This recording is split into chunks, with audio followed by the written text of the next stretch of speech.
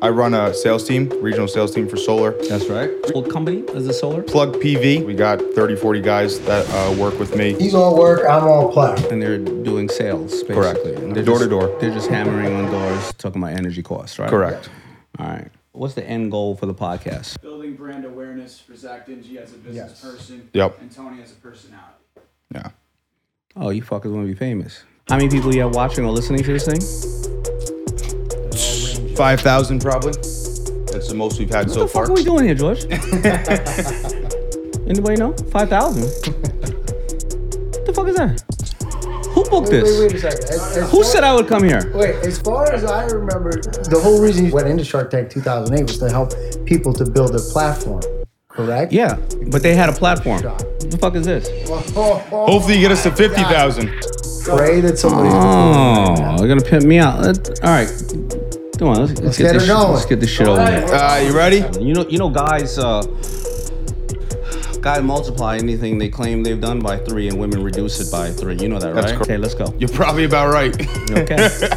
Welcome back to the Two Dudes, Three Legs show with your host, Zach Dingy, Tony Capoletti, where we share business tips, interview experts, and travel the world. Today, we have a special guest on, founder of FUBU, founder of Shark Group, business mogul, investor, cancer survivor, maybe most importantly, known as the People's Shark on Shark Tank. Welcome to the show, Daymond John. Thanks for having me. Beautiful art around here. This is beautiful stuff, man. Thank you. Local artist.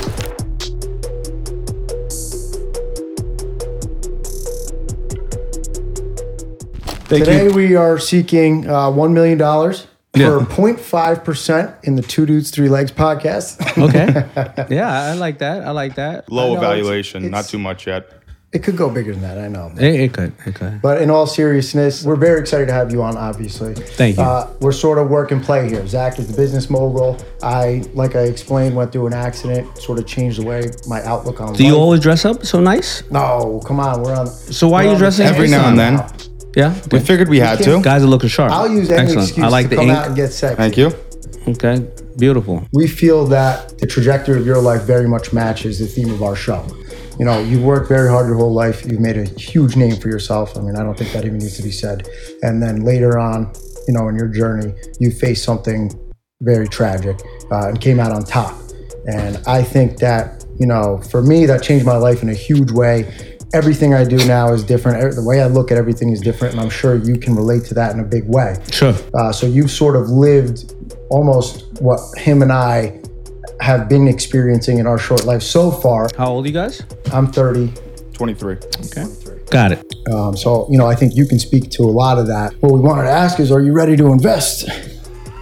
I am not, but All right, so you've always wanted to be a businessman since you were young, but then it really turned into you being on TV. Did you ever want to be on TV? I did want to be on TV at first, but I happened to grow up in Hollis, Queens, where for some reason in Hollis, Queens, this little small area, came majority of the hip hop artists in the 80s and 90s. You know, I would see Run DMC driving on the block, or Salt and Pepper, or LL Cool J. The guys from Onyx would be my barbers, or Ja Rule. We hung out down the block. Waka Flocka lived 3 doors All away of them. from me. Intro, some of the Fat Boys lived there. Tribe Called Quest, anybody and everybody, right? I was on the first major national tour called the Fresh Fest, and I remember being on that tour about 14 years old, just pushing around speakers, and it was like Rakim, Public Enemy, and all these other acts, and I wanted to be, hopefully, one day on TV. I was a break dancer earlier on. I remember auditioned with Houdini. They said they would take me on tour, and I was around 15, 16, and my mother said, hell no, you ain't going on a goddamn tour. Because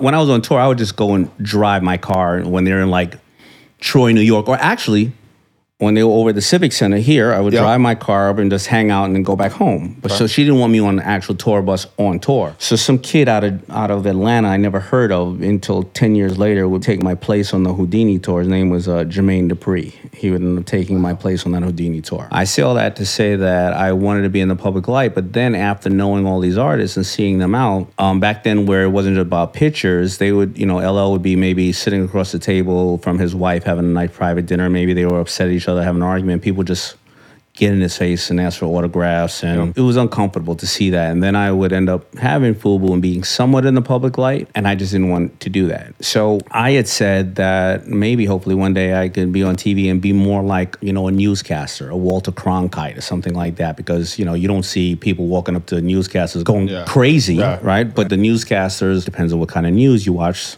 they're giving potentially, hopefully, vital information to make you a little smarter. And I wanted to be that. So I took the job on Shark Tank and I became that. But I never thought the Shark Tank would be a pop sensation, like that. I just thought it was going to be kind of like 60 Minutes. Yeah. So in the beginning, I heard that you didn't believe in Shark Tank at all. You're like, this is stupidest idea in the world. Yeah, because, listen, if somebody tells you, all right, you sell solar. If somebody said to you, hey, we're just going to record you trying to sell solar all day. Yep. I'm not sure how exciting it could be. I'm sure there's obviously challenges, but maybe I was too close to it. I'd be like, that shit ain't going to work. LL Cool J was on a Gap commercial, and he was wearing all FUBU. Yeah. And I think they spent like $30 million on the commercial. Then they took it down because FUBU went like crazy. Everyone was coming to Gap to try and buy FUBU. Was there a story with that? So basically, this is why we kind of talk about the lack of diversity and inclusion in companies. The Gap wanted to get into the hip-hop market. They hired LL Cool J. He felt a little offended at the way they kind of addressed him, very much like, just come on in and do whatever that rap shit is. No respect. No respect, right? And so he put in the commercial. He wore a FUBU hat. He said, listen, I got a funny shaped head. I got a custom hat. He wore the FUBU hat. And then he said in the commercial, for us, by us on the low. Yep. The Gap spent $30 million airing that commercial. The commercial aired for about 5 weeks. And because they didn't have anybody, whether African-American or whether white or black or yellow, whatever the case is in the company that really believed or understood hip-hop culture, there was nobody in there to say, oh, by the way. And remember, social media wasn't out now, so there was no hashtag of Gap fail. There was no way to understand what was going on. They couldn't pick up on what was happening. They didn't pick up on what was happening. So 5 weeks later, it took them 5 weeks for somebody to finally say, you idiots. That's incredible. Yeah, so they fired everybody from the Gap. They hired a multicultural agency that they didn't have to do any analytics. They went back and was like, well, before you try to spin doctor this, clean it up, guess what? Everybody in the hood is going to the Gap looking for FUBU, and they can't find FUBU, and guess what they're buying? So the Gap spent another $60 million re-airing the ad, realizing that they could either take advantage of it or have egg on their face. It turned into a movement. How many other companies, from your experience, because you probably watch it happen in real time, followed suit and were like, oh, wow, these guys are, breaking into this culture that we were so blind to? Great question. A lot. Prior to that, I didn't create the urban market at all. I got inspired by a couple of companies, Carl Kanai, Cross Colors, Walk Aware, and a couple of companies before that. But FUBU took it to another level. And then after like the Gap ad and various other things, then everybody started coming out with brands that address that market. You started a movement, all with the excuse. I mean, that's what everyone does now. Everyone is like, just get rappers to wear their shit and then hope it goes viral. Well, thank you, man. I appreciate it. So you ever heard of the game Fuck, Marry, Kill? I'm sure you have. I thought I heard it years ago. So they got a bunch of different variants. And what is it? Fuck, Marry, Kill is like, and I'm going to tell you the spin on it we made, but you give like 3 people, 3 famous celebrities, say, who would you fuck? Well, and marry. And who would you marry? So like, you're 3, ready? We change it to business, bankrupt, and bubble baths. So who would you go into business with? Who would you bankrupt, and who would you take a bubble bath with? Out of the Shark Tank cast. Okay, cool. I like that. So who would I go into business with? I go into business with Barbara. Okay. Most brilliant marketer, trusts her instincts, really fun to be around. She's the epitome of an entrepreneur who's like, I don't need all the data. I feel good about this. Okay. I'll figure it out. And I don't have all the money. I'm going to find a way to make this marketable. That's the first one I'll go into business with. Okay. Who would I bankrupt? Yep. Lori. He didn't even think about it. Not even a question, because Lori is my biggest competitor. We're in the same space of consumer packaged goods, and if you look at the 20 of the best-selling products in Shark Tank history, Lori has 12 of them. Wow. So she is. I didn't know that. She is a beast. She knows what she's doing. Yep. And I want to kill my competition. Yes. And the next one was what? Bubble bath. You gotta take a bubble Who would bath. You take you could put clothes on or clothes off. I'm gonna take a bubble bath with Lori too. You know what I mean? No, he didn't. Oh shit! You know, she's. You're gonna take a bubble bath in her tears after. Lori, and by the way, Lori and her husband. I would just be over there with my rubber ducky. I respect Dan, her husband, and I'm married, so we would just be having fun, obviously. But it's not challenging to look at Lori. I love it. I love those answers. Not what we expected. I want to do some rapid fire questions. Go ahead, hit 'em. Favorite kind of bagel. Everything. Favorite Biggie song. Biggie song. I don't know. Was More Money, More Problems a Biggie song, or that was a Puff? No money, more problems. Yeah. Or that was a Puff song? No. Warning. Okay. Ooh, favorite Queens artist that you were affiliated with when you were younger? That's not a tough one. I mean, it's not a tough one. LL's the reason I'm here. Boom. You know? Okay. What's your dog's name? Blake. Got it. Can men get a manicure? Absolutely. Straight men? Yeah, sure. Yeah. Pool or ocean? Depends on what we're doing. On to a more serious note, 1989 on Good Friday. That was the day you realized you were going to be an entrepreneur, right? When you sold $800 worth of hats out in front of the Coliseum Mall in Queens. You did your homework, man. I appreciate tried it. to. Thank you. Of course. And then, exactly 28 years later, in 2017, you had a very tragic event happen.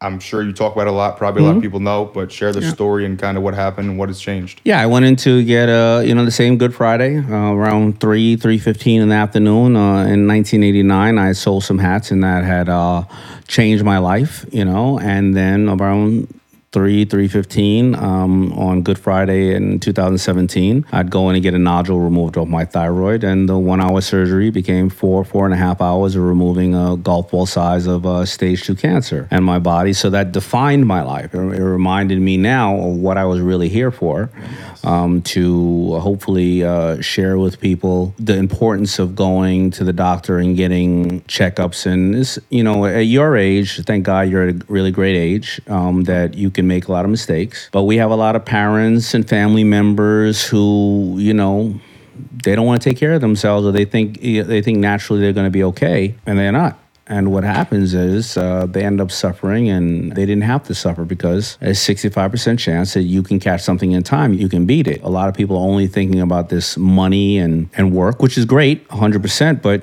if you don't have your health, you don't have any of that stuff. Right. You said something awesome that I heard What's recently. that? You said, a man with his health has 1,000 wishes, and a man without his health has one wish. I live my life by a lot of those simple things. To go back to it, it clears the clutter out of when you're overanalyzing something, and that's just the bottom line, right? A man or a woman with their health has 1,000 dreams or wishes, and a man without only has one. And you obviously know it way more, how critical it is, because obviously when you went through that life-altering challenge of yours, you probably had to drill down on what really was important to you. Because if not, you could be a damn alcoholic, drug addict, because you say, woe is me for why this happened to me. I'm not worthy of this or that, or I can't overcome these things. And when you realize you can overcome those things and change those things, nothing can stop you after that. Right. You don't know how strong you really are until you're put in that position. And then you find out who's inside. Yeah. And then you appreciate too, like when you're about to lose it all. I mean, I'm sure you had all these thoughts. When you're about to lose everything, you realize what's really important. Yeah, 100%. How did that change your day to day? Finding out you were so, in that situation where it all could have went south. Yeah, it changed my day-to-day in the fact of I need to stay on my shit. And it didn't make me a perfect person, right? But it also changed my day-to-day on explaining to people, more importantly, what the value of their health was. So even like now, I go through this thing called my fitness journey, where I keep showing people I've dropped a couple of pounds. But the more important part of my fitness journey is because I thank God is fortunate enough to have the best medicine and the best doctors around. I want to show people when I'm slipping. Because what happens is, you're going on this fitness journey and you eat a bunch of bad shit one day. Yep. You go, oh, fuck, man, I'm off my diet. I'll start again next week. No, start again tomorrow. It was okay. You just had some fucked up shit. It's okay. Right. Because I find the people that go all the way hard one way or another, they just fall off the cliff really hard. Yeah. And this fitness journey I'm on, in the last 5 years, I've started this and had false starts at least a dozen times. Yeah. And I may fuck up again in another month, but I want people to see that. And now also while I'm doing that, I'm also holding myself accountable when I put it out there, because people go, hey, how's the fitness journey going? Exactly. While you're eating a Krispy Kreme donut. Yeah, and I'd be like, Isn't that just like business though too? Because people think, oh man, this man is so successful, but you could probably count your failures 10 times more than your wins. My failures are 10 times more than wins. Right. And that's how you become successful, is you get back on the horse. Just get over it.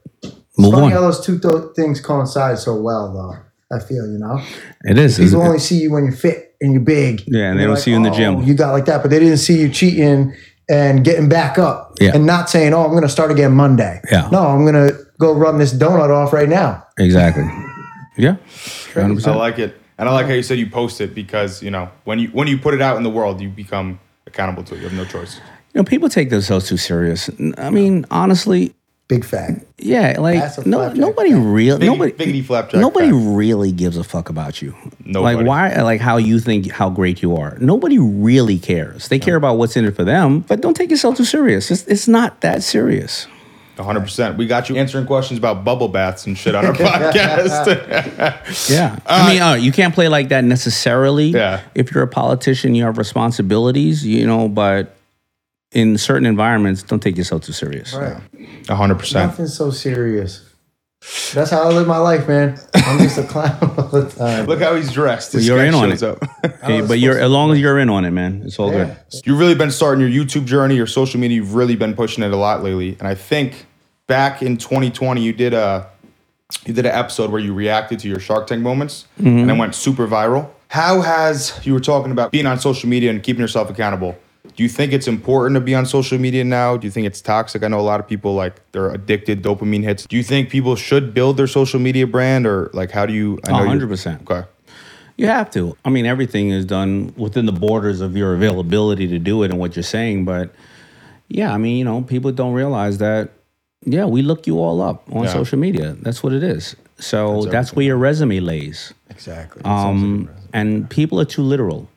A lot of people, I talk to a lot of kids, believe it or not, even my daughter, and I go, why you aren't on social media? Well, I don't want to, but if you come into my office and you just graduated college, I'm going to look on your social media. One of my daughters are going to be in her master's in architectural design, right? Wow. She'd probably go, well, I don't want to be on social media dancing around or doing this and that because people won't take me serious. You don't have to. Why don't you just put up amazing buildings and sculptures that you see and tell people where maybe this concept have come from, where this inspiration has come from. And if you did that once a week as an employer, potentially in 2 years where I'm like, let me see what this young woman's about. Yeah. Now you have 100 and some odd posts where you're showing yourself talking about what drives you, what doesn't. And if I look at that and I look at a lot of stuff you say, I go, oh, you know what? I agree with this young lady. Yeah. You don't have to be running around dancing and singing and shit. So I think social media is free. Of course, you can pay for it if you want to do more, but it's your resume. No. Right. How much time do you have? I know we're getting close. 3 minutes left. Okay. Let's get into some. Oh, you mean on the camera? George just tossed me. You got 3 minutes. Let's do 10 more minutes. We're fine. In the retail industry, which you've been in your whole life, where you started, where you still are, there's a lot of upfront capital needed or upfront credit needed. I'm super big on credit and debt, and that's how you could really build wealth and excel at real estate, whatever it might be, leverage. What do you think of debt and credit in that game? And do you think it's smart for people to get into it? Should they stay away from it? What's the importance of it to you? Well, there's good debt and bad debt. I mean, there's debt that you are acquiring because the debt you're acquiring, somebody else is paying it off, right? You buy a home, you know that all cost, amortization, everything else is $2,000 a month, and then somebody pays $2,200 or $2,500 a month. Yep. And then, you obviously you take the losses on where you say things are obviously, you have to repair. And then hopefully a couple of years, that property is worth double or triple, and then you pull out the equity or the cases. And then there's bad debt. I want to buy more inventory. Well, you don't have sales, but I want to buy more inventory. I want to buy more commercials. I want to, so debt can be, money is something that either highlights your strengths or highlights your weaknesses. Yep. If you have a system of employees or you're advertising and marketing and it's a slow conversion rate or not a good conversion rate, we'll buy more of that. It's just going to highlight a poor conversion rate. Yep. Right. Yep. So, credit is the way that the world works. It is something you cannot live without. Credit is needed. So it's how you do it. I mean, money is just a tool. It's a pretty simple tool. Numbers don't lie, so you got to figure it out. What do you think of the market right now? The whole economy, everything. I know there's inflation, there's the interest rates, there's real estate, there's everything. What do you think of it right now? What do you think as a whole in what? What do I think about what? Well, I want to know we're where gonna you have think a this big- safe place to put your money is right now. Yeah, I guess. What's your advice on what you would do then? We'll ask that. My personal advice is the stock market. Yeah. Okay. Yeah. Buy while it's on sale. Buy while it's on sale. You're right. Which it is right now. You think it's going to go lower? Or you think it's bottoming out right now? I don't know, but I got to tell you, I'm going to give you my fine print. Everything I thought about the pandemic, every call that I made, 70% of the time I was wrong. So I'm not sure if you want me to give any advice. We are not a financial Stick advisor. to the business. Right. But again, like you said, right, a lot of mistakes. But the 30% I was right. Yeah. That way surpasses the losses, right? Happy to hear. So if you want, I always tell people, just have common sense when it comes to the market. The market is about 70 to 80% of the market trades are really ran by bots. Yep. They're ran by algorithms and bots. If we're at a point where gas is at all-time high, electric cars are great, and Tesla can't keep up production, and Tesla is 60% off, well, I think that's pretty obvious what you should do. Super down. If Amazon is split or Amazon is down, we're not going to just wake up tomorrow and say, we don't want boxes sent to our house. We're going to all just pack in the car and go to the mall. And if you think Amazon and all the companies they own, from Ring doorbell to Whole Foods, is just going to be out of business tomorrow, well, you're an idiot. Yeah. So if that's 50% off, well, if you put your money in it today and it just goes back, traditionally the market has come back in 16 to 18 months when it takes a strong dip like this. If you just put your money in it today, you will double your money, at least if it just goes back to where it was. Yeah. And if you put the money in today and you don't take it out until a year and a day, that's capital gains. You only pay 20% interest. But if you put it in today and think you're Gordon Gekko and trade it tomorrow, you pay 50% interest. So if you put your money in the bank as savings, you put $1,000 in a year, you'll have $1,004. Exactly. You put it in Amazon in a year, you would probably have $2,000 or more. So I think that's pretty self-explanatory. And you're talking about these good companies. I heard you say, forget when I heard it, but I heard you say something like you only invest in a business if it were to go away, it would affect your life, like these big businesses, like you're saying right now. Correct. That's how you If just Facebook went away, as much as about people love to hate Mark Zuckerberg and hate Facebook, let him rip down Facebook and rip down Instagram and WhatsApp And and Meta. see and Meta and all your pictures are gone and all your friends are gone. You will be kissing dude. his pasty white ass. Dude. Give me my pictures back. To open it back up, right? And with them being Seriously. so connected and having almost 2 billion connections of all of us, that data and that information, and they're about acquiring companies, they ain't going nowhere. Yeah. I always like to ask someone this, and it's cheesy, but I don't really give a shit. Your message. At the end of the day, what's your message to everybody when you're talking to people? What do you really want to pass along to somebody? Nobody has all the answers. Figure that shit out, right? Don't think that anybody else is smarter than you. It takes really common sense to operate businesses. A lot of people are too close to it, or they feel that somebody else is supposed to tell them what to do. Why? I mean, it's pretty simple as long as you're ready to work harder than everybody and figure shit out. Don't think that, don't think you need all this kind of money. Figure it out, I generally do. I don't do any podcast or any of those type of things when I'm not doing something, meaning like if I don't have something to promote generally, I don't need to be on them because I know that 3 months or 5 months of the year, I'm going to be on them because I need to promote something, right? Shark Tank's coming out, new book, But you guys start a podcast. I'm sitting in there minding my business in a bar and shit, and you come over to me and have a conversation. So first of all, you weren't afraid to ask. Second of all, you got me over here, and hopefully I'm going to be the lowest member of the amount of people you'll have after this, but it starts somewhere, right? And you didn't overthink it. Man, you want to come back? What was I going to say? What's the worst scenario? No. Say no. Well, you were back where you started, right? Yeah, exactly. So you're an example of figure it out. I'm sure you have had to figure out a lot of things in life that most people, they think their life is, hard. I think we're the top 1% of the world, and somebody listen, how am I the 1% of the world? Well, there's 2 billion people on this planet that don't have access to electricity. That's 2 billion people. That means no lights at night, no nothing. All right? And a total of 3 billion people have no access to electricity and proper running water. Right? So now we got only about 3.5 to 4 billion Almost left. 50%. We're not talking about the ones who are suffering from disease, war-torn areas, living under poverty, drug addiction, and various other things. We're the 1% of got the it world. made in the Right? So shade. if you're listening to us now and watching us, whoever had a bad day, you had a bad years, right? And they should be able to appreciate and figure this shit out. Yeah, it ain't that tough. That's It's it. the rule of KISS. Keep it simple, stupid. That's right. That's right. That's it. All right. Well, We really appreciate Thank you, Daymond. having you, man. No, I appreciate Everything you you shared young with guys. us I was very appreciate good. it. And you heard it from him. It ain't that tough. Figure it the fuck out. Appreciate it, guys. thank you, man. That was awesome. We really appreciate you, man. It is my pleasure, guys.